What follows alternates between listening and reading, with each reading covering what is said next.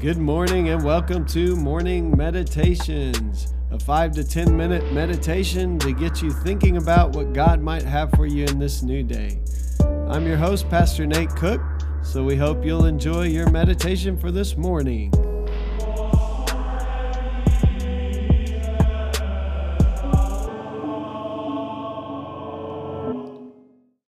Hey, this is Pastor Nate, and this is your morning meditation. It is Saturday, December the 4th, 2021. So today we're reading from 1 Peter chapter 1, verse 8 and 9. Although you've never seen him, you love him. Even though you don't see him now, you trust him, and so rejoice with a glorious joy that is too much for words. You are receiving the goal of your faith, your salvation.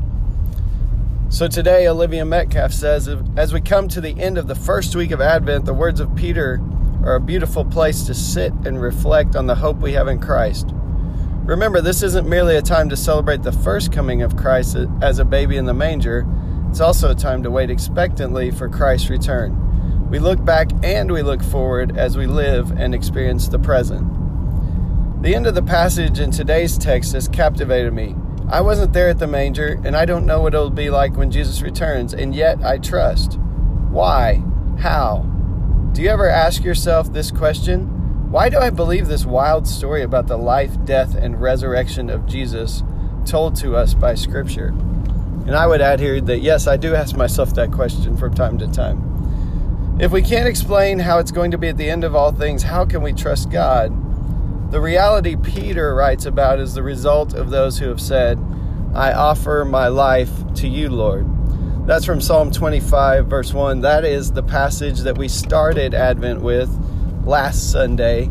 I got to preach that passage, and it is this idea of putting our hope and our trust in God. She goes on to say, those who love and follow Jesus have been a torch in my darkness. Fellow sojourners have been just the right amount of salt and light that have helped me see and taste that God is good. Patient saints have walked with me on the path and shown that the light for our way is the light of the world, Jesus. Sanctified travelers have helped me squint up at the sun and trust the promise. This doesn't mean I worship those people. It means that their light has given me a vision for what I could not see on my own. Their lanterns of faith lit my path, and I came to see that my companion all along was Jesus. So I want to say that I completely agree with this today, that there are many times when we wonder, is this story, this is kind of a wild story.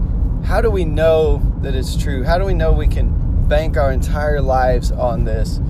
And I would say from my own experience that there is always going to be uncertainty in faith. Otherwise, it's not faith.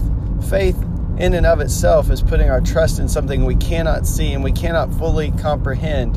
In fact, I wouldn't want a God that I could fully comprehend, because that being would not be God. And so there is this element where we have to reach out into the darkness and trust. That's part of what the waiting is for in Advent, to watch and to look for God to show up. But I can say in my own life, there have been enough people who have lived this life.